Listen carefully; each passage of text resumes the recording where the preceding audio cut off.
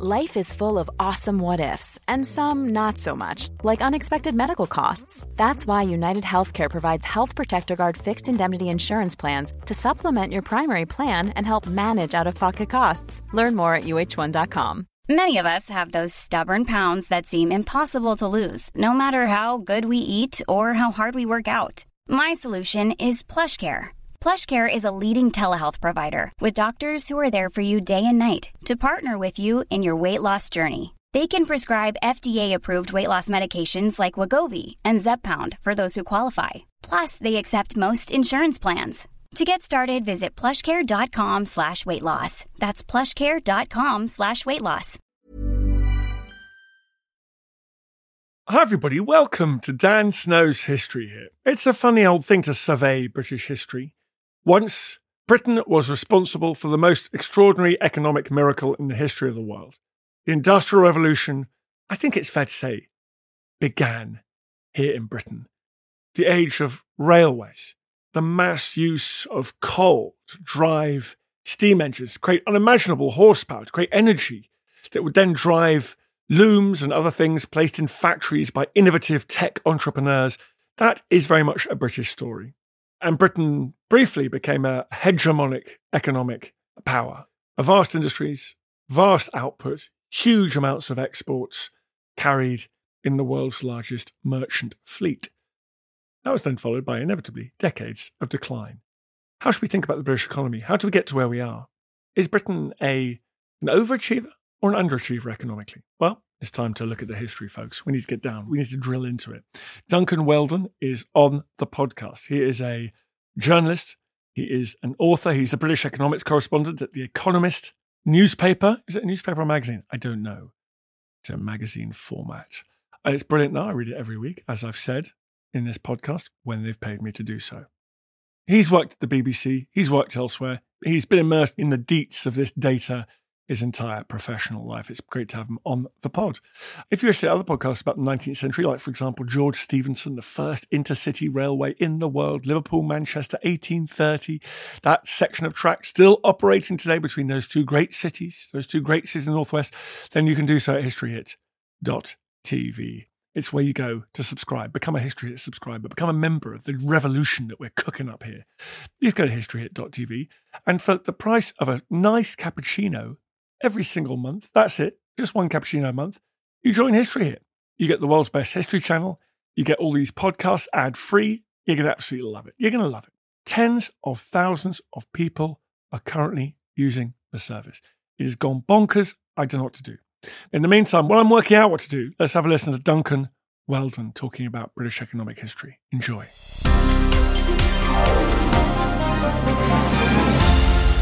Duncan, thank you very much for coming on the pod. Great, let's go. I was really interested in your book. You say there's basically two periods of economic history. There's before the Industrial Revolution and afterwards. Can you give the audience a sense of that transformation, pre and post? Yeah, completely. I mean, I think the Industrial Revolution is the most important event that's happened in the last 2,000 years. And the world is really simple. There's a time before the Industrial Revolution, there's a time after. The world before the Industrial Revolution was best described by Malthus. It was a Malthusian world. What Dr. Malthus said was, the problem was that human wants were infinite, but human means were very finite. And in a world before productivity growth, when things weren't developing as fast as they were after the Industrial Revolution, the single biggest constraint on how economies developed was the population numbers. And population and income sort of moved inversely. So you got periods when population was growing quite fast, but that meant people had less stuff, they became poorer, eventually the birth rate would fall, the death rate would rise, and population would decline again. And that was really the pattern of the world for thousands upon thousands of years. But then around the time of the Industrial Revolution, something changed. Productivity took off. We got better at using our resources better, and it meant that in the world since, about 1800, you've seen this extraordinary increase in population, and at the same time, an extraordinary increase in living standards. The single biggest difference was the dominant trend in the economy before the Industrial Revolution was continuity. People lived very similar lives to their parents, to their grandparents, to their great-great-great-great-grandparents. After 1800, though, we got used to the idea that for every generation, things should get better, living standards should rise, people should get richer, and that was new and revolutionary. What does it mean for Britain that revolution effectively took place on this island for loads of fascinating reasons around accessibility of high-yield coal, patent law, availability of venture capital? What's it mean for the next 200 years, the next 250 years now, that was something that occurred here on this funny little island? Yeah, I mean, in the grand scheme of global history, the fact that it occurred in Europe first is what matters. But from the point of view of myself and you, Dan, as British people, the fact it happened in Britain first is interesting. And it's huge because it means that income per head in Britain starts to rise much faster, and Britain's got this 5 or 6 decade head start on most of its neighbours in terms of income per head rising quickly. And that means that Britain's overall economy suddenly starts to grow really quickly. So if you look at Britain and France, it's easy to forget that for most of early modern history, France is just a much larger country by population. But because every British person is becoming richer, the gap between the overall economies narrows, and Britain, despite having a smaller population than France, suddenly has a lot more economic clout.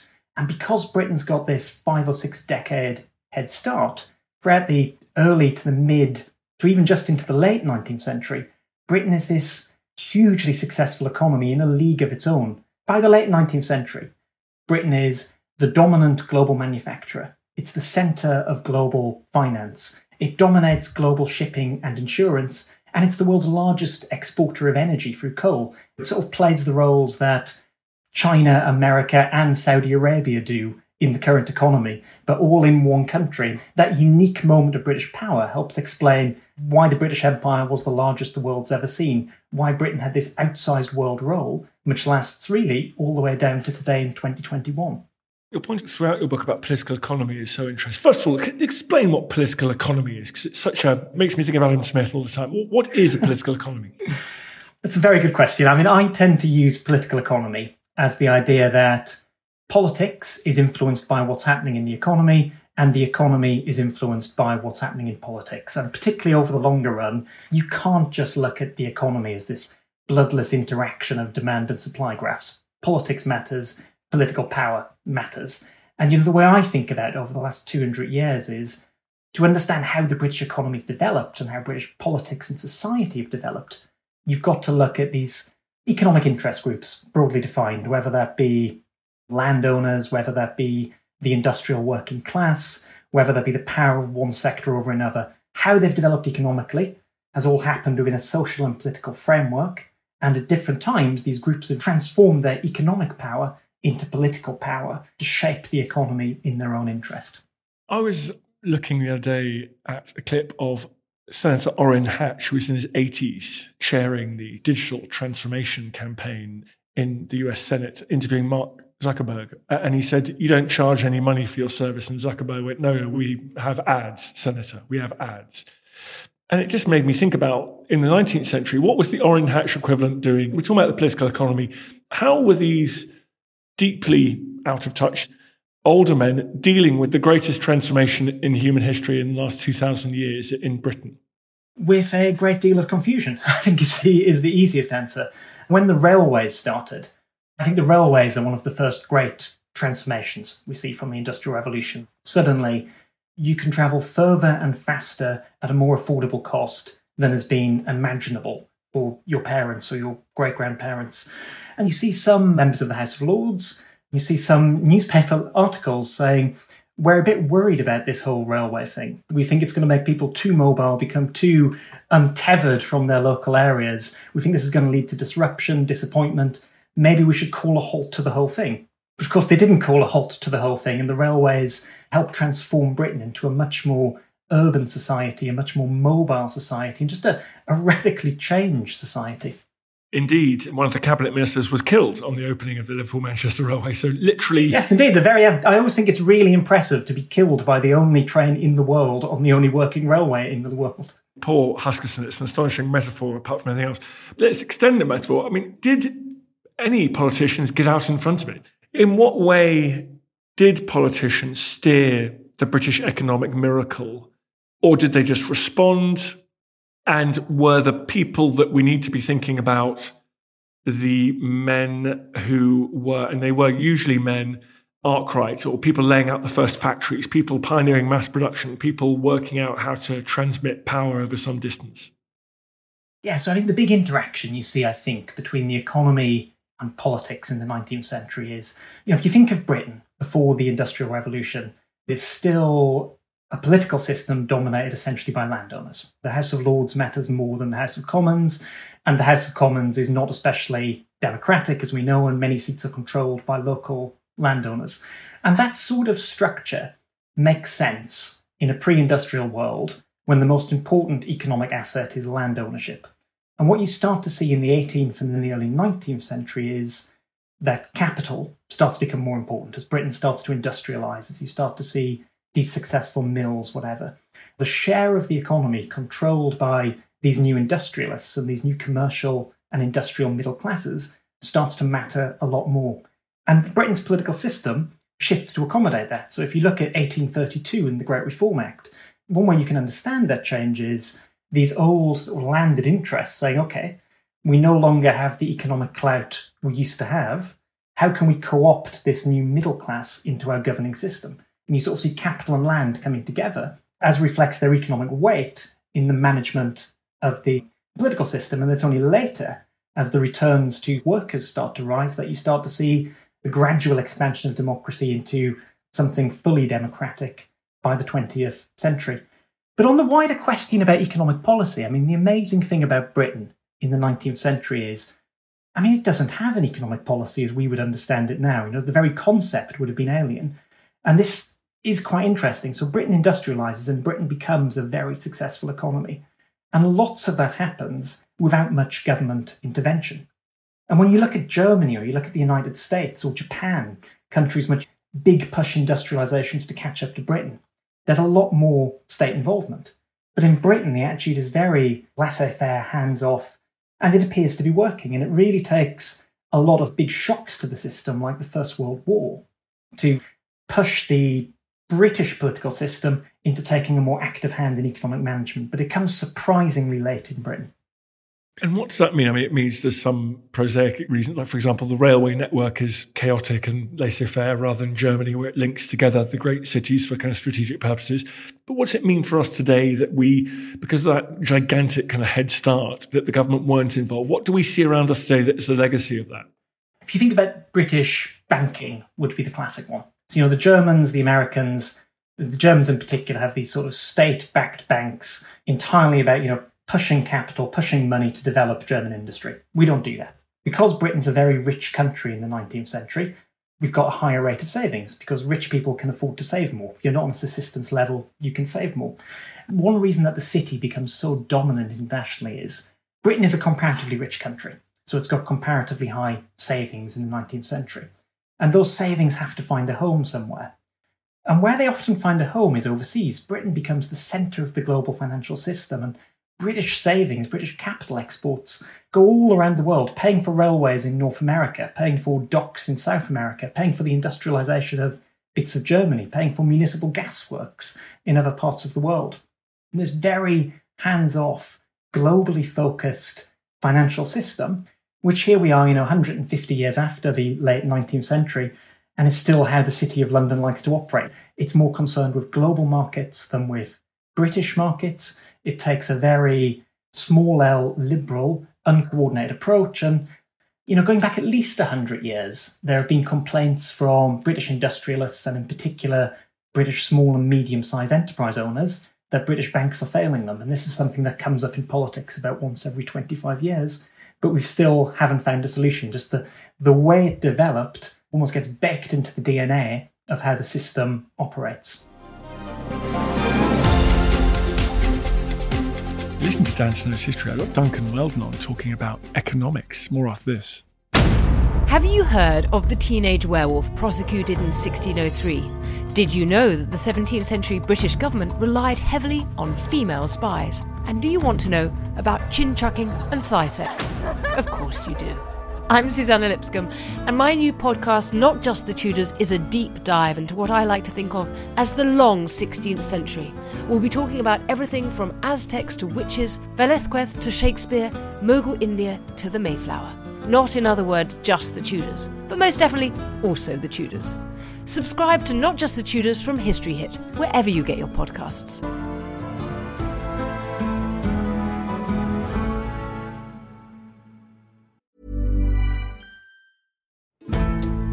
Join us this month on Gone Medieval from History Hit.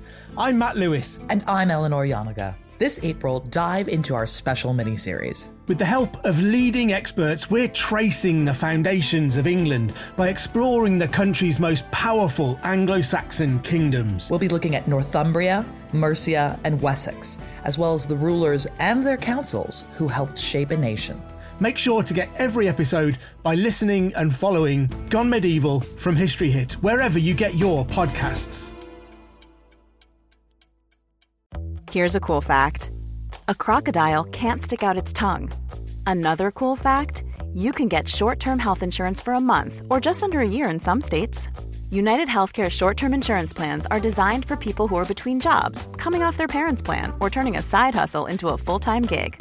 Underwritten by Golden Rule Insurance Company, they offer flexible, budget-friendly coverage with access to a nationwide network of doctors and hospitals. Get more cool facts about United Healthcare short-term plans at uh1.com. Hey, it's Danny Pellegrino from Everything Iconic. Ready to upgrade your style game without blowing your budget? Check out Quince. They've got all the good stuff, shirts and polos, activewear, and fine leather goods, all at 50 to 80% less than other high-end brands. And the best part? They're all about safe, ethical, and responsible manufacturing. Get that luxury vibe without the luxury price tag. Hit up quince.com/upgrade for free shipping and 365-day returns on your next order. That's quince.com/upgrade.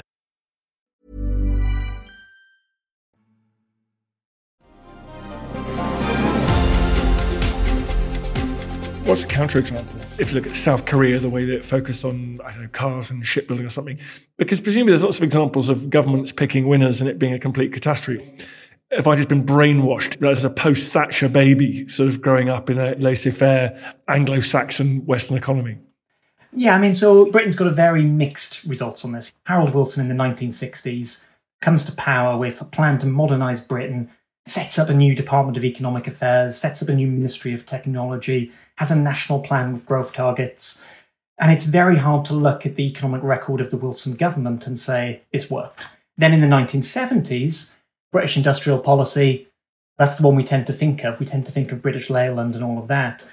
But the 1970s, it wasn't even about the governments picking winners and being bad at it. It was about losers picking the government. Firms that were about to fail coming to the government saying, you can't allow us to fail, we need a soft loan, and governments being very keen to preserve this employment. But you look at South Korea, it's had a successful industrial policy, no doubt about that. Lots of the East Asian tigers, as they called them, did in the 80s and 90s. Germany runs a successful industrial policy now. Britain, the record is much more mixed. And I think that's partially because this small L liberalism, laissez-faire approach is really hardwired into how British firms run themselves, how British government runs itself, how even British trade unions run themselves. If you look at Europe after 1945, lots of attempts at corporatism, of getting together trade union bosses and industry leaders and the government holding the ring between them in these so-called tripartite systems, deciding how the economy is going to develop. And Britain in the 50s, the 60s and the 70s tries this corporatism, it tries this tripartite approach, but they can't make it work in Britain because the institutions aren't there. The historical development has been very different. An economy which is developed in a very liberal way is then hard to shunt onto a different set of rails. And also, it's something that was unbelievably successful. Again, it was, as you point out, the greatest economic miracle of all time. So it takes a while to accept that either those positions are unreplicable or that we need to evolve. And you famously point out that Britain missed the second and third industrial revolutions, the chemical revolution, the car. We didn't quite get the cars or the aviation. And so I suppose we've been slightly hobbled by that initial success, have we?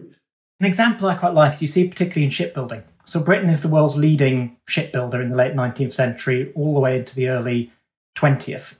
And then suddenly you see shipbuilding really develop in Sweden and Germany in the 20s and 30s, and then in South Korea after the Second World War.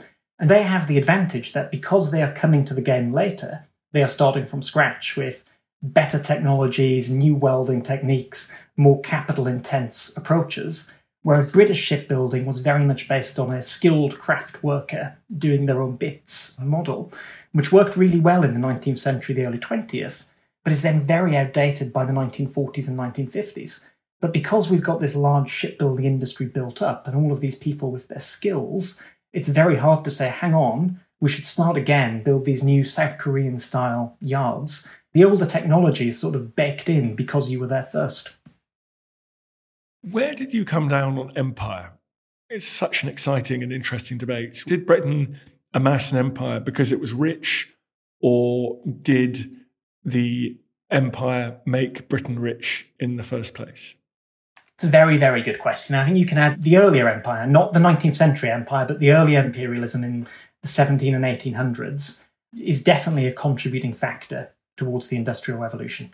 The fact that Britain is an early imperial power helps explain the Industrial Revolution.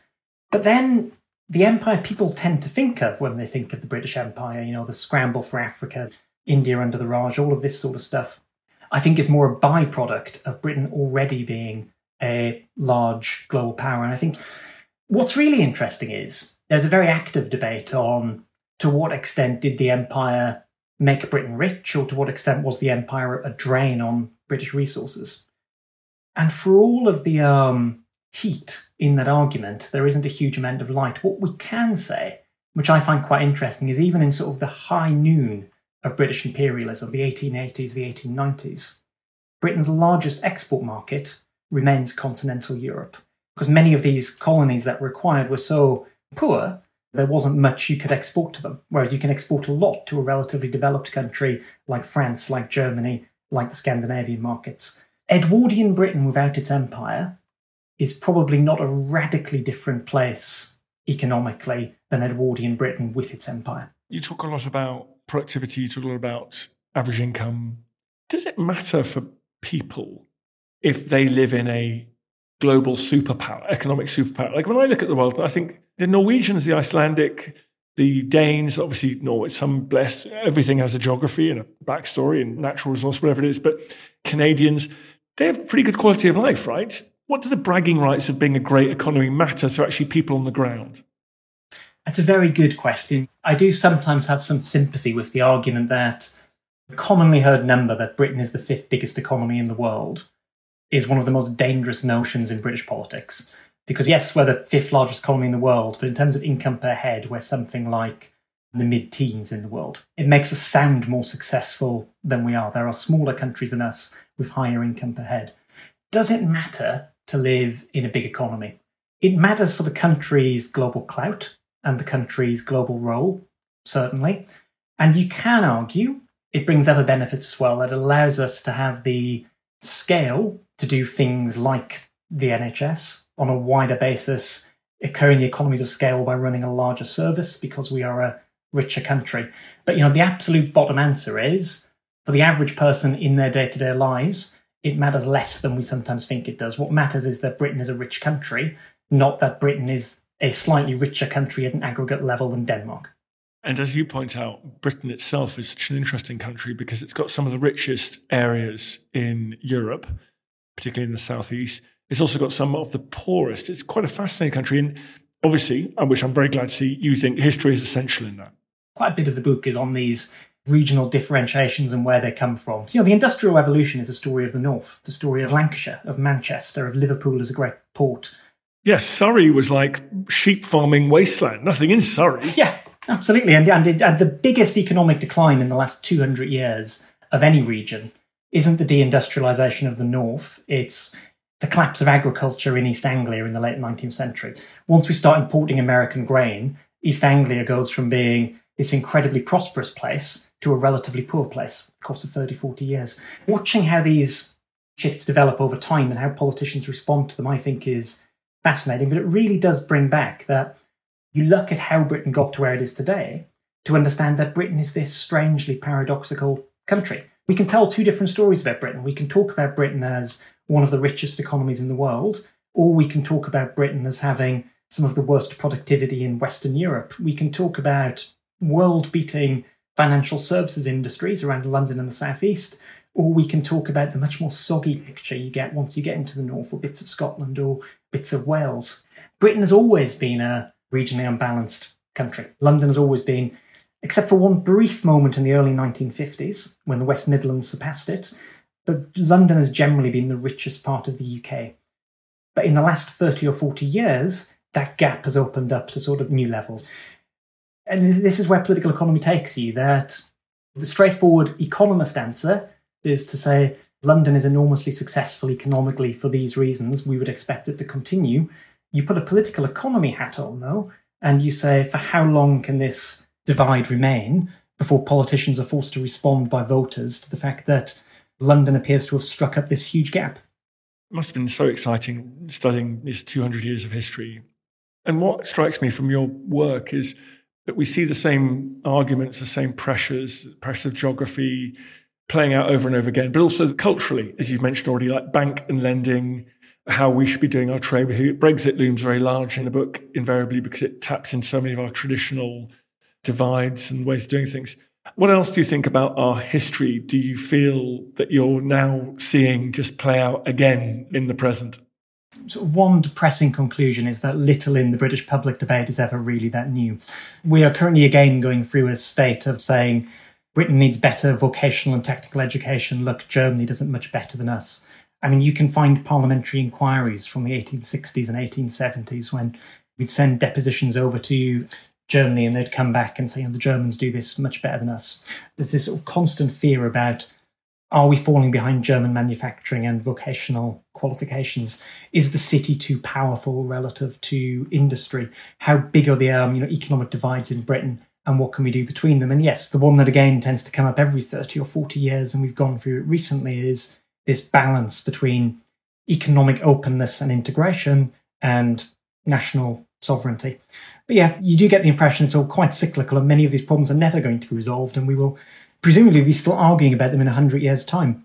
I don't doubt that at all. If you had to pick, who's good at it in terms of politicians over the last 200 years? Did anyone get it? Or are we all just surfers occasionally catching a decent wave and then absolutely spiking off our board on the next one?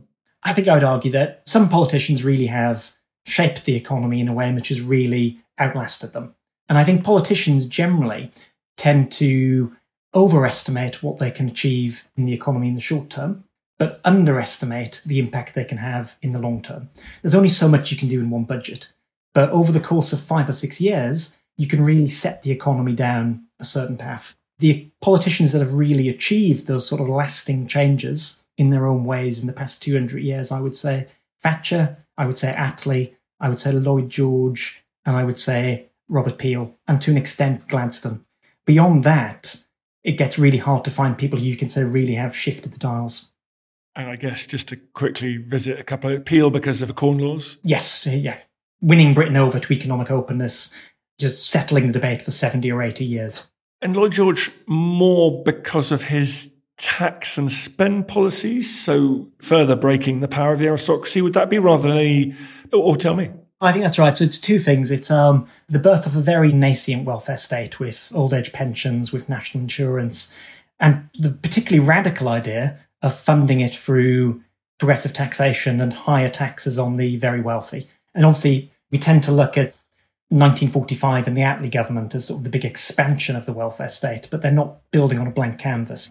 The real starts of this shift into the state providing more services as a matter of course to its people. And before then, most of what the state does is war. The state pays for a navy, it pays for a smaller army, and it pays the interest on debts incurred in previous wars.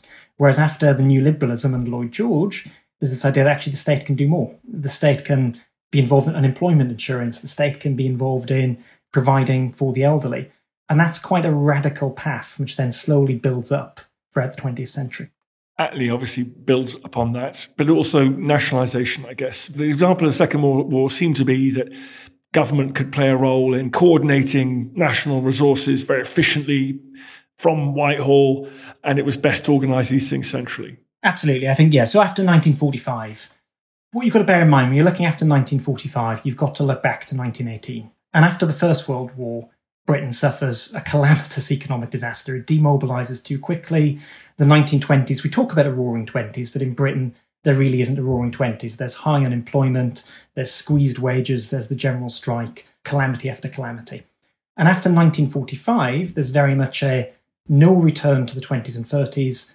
The state got much bigger during the war. The state is going to stay bigger now. We're going to have this actively managed economy. We're going to keep unemployment low. We're going to nationalise certain industries. It's a really muscular state, and the economic borders of the state and the market shift decisively, with the state taking a much bigger economic footprint. As we know, lasts for a good old 35 years, and then you see a lot of that rolling back in the 1980s under Margaret Thatcher, because by the 1970s, the consensus has shifted again, and people aren't thinking of the problems of the 1930s, they're thinking of the problems of the 1970s, and you get a pushback. But yeah, Attlee rolls the state out, Margaret Thatcher rolls the state back. They both have an enormous impact. Does Britain have an economic policy today? I read your excellent newspaper every week, and I actually don't know what it is. Tell me. That's a very good question. Britain is obviously responding to the pandemic, but this is, to me, I think, the really interesting thing. That 2020 should have been a decisive and important year for Britain. It's the year that Brexit finally happened, that we had to set a new course. Then the pandemic came along, and obviously the last 18 months have just been firefighting the pandemic and dealing with that fallout. So as we come out of the pandemic, fingers crossed, touch wood, etc., this is the big unanswered question of, okay, Brexit has happened. We, in theory, have more flexibility and more freedom in terms of our economic policy. What are we going to do with it? There are two distinct answers out there in the government at the moment. There's a Boris Johnson agenda of levelling up, of a slightly more muscular state, of lots of infrastructure spending outside of London, trying to cement that majority he won in 2019. But then there's a pushback from other parts of the Conservative Party who really would rather something that looked a bit more like the 1980s and a bit more, we should be using this newfound freedom to deregulate things and cut taxes. And that's really the unresolved tension within the government before we even think about where the opposition and other people might be at the moment. That's fascinating stuff. Duncan, thank you very much for coming on the podcast. What is your book called? The book is called 200 Years of Muddling Through. When you say muddling through, is muddling bad? That's a very good question. Is muddling bad? There are times that muddling is fine. And when the economy is doing well, just continuing to muddle through is the path of least resistance. But there are times, you can see it in the 1960s, you can see it in the 20s and 30s, you can see it in the late 19th century, when things are not really fine in the British economy. It's becoming obvious to contemporaries that there are real problems which will arise in the near or distant future. But politicians have very often continued to muddle through on the grounds that tackling these problems will cause them too much pain, and they would rather just hope something turns up in the end. That's the negative way that muddling through can be bad. Interesting. Well, thank you very much indeed, Duncan. Thank you, Dan. I feel the hand of history upon our shoulders. All this tradition of ours, our school history, our songs, this part of the history of our country, all were gone and finished. Thanks, folks, for listening to this episode of Dan Snow's History. As I say all the time, I love doing these podcasts. They are the best thing I do professionally. I feel very lucky to have you listening to them. If you fancied giving them a rating and review, obviously the best rating and review possible would be ideal. It makes a big difference to us. I know it's a pain, but we'd really, really be grateful. And if you want to listen to the other podcasts in our ever-increasing stable, don't forget we've got Susanna Lipscomb with Not Just the Tudors. That's flying high in the charts. We've got our medieval podcast, Gone Medieval, with the brilliant Matt Lewis and Kat Jarman. We've got The Ancients with our very own Tristan Hughes. And we've got Warfare as well, dealing with all things military. Please go and check those out wherever you get your pods. Small details are big surfaces. Tight corners are odd shapes. Flat, rounded, textured, or tall. Whatever your next project, there's a spray paint pattern that's just right. Because Rust-Oleum's new Custom Spray 5-in-1 gives you control with 5 different spray patterns. So you can tackle nooks, crannies, edges, and curves without worrying about drips, runs, uneven coverage, or anything else. Custom Spray 5-in-1. Only from Rust-Oleum. Planning for your next trip? Elevate your travel style with Quince. Quince has all the jet-setting essentials you'll want for your next getaway, like European linen, premium luggage options, buttery soft Italian leather bags, and so much more. And is all priced at 50 to 80% less than similar brands. Plus, Quince only works with factories that use safe and ethical manufacturing practices.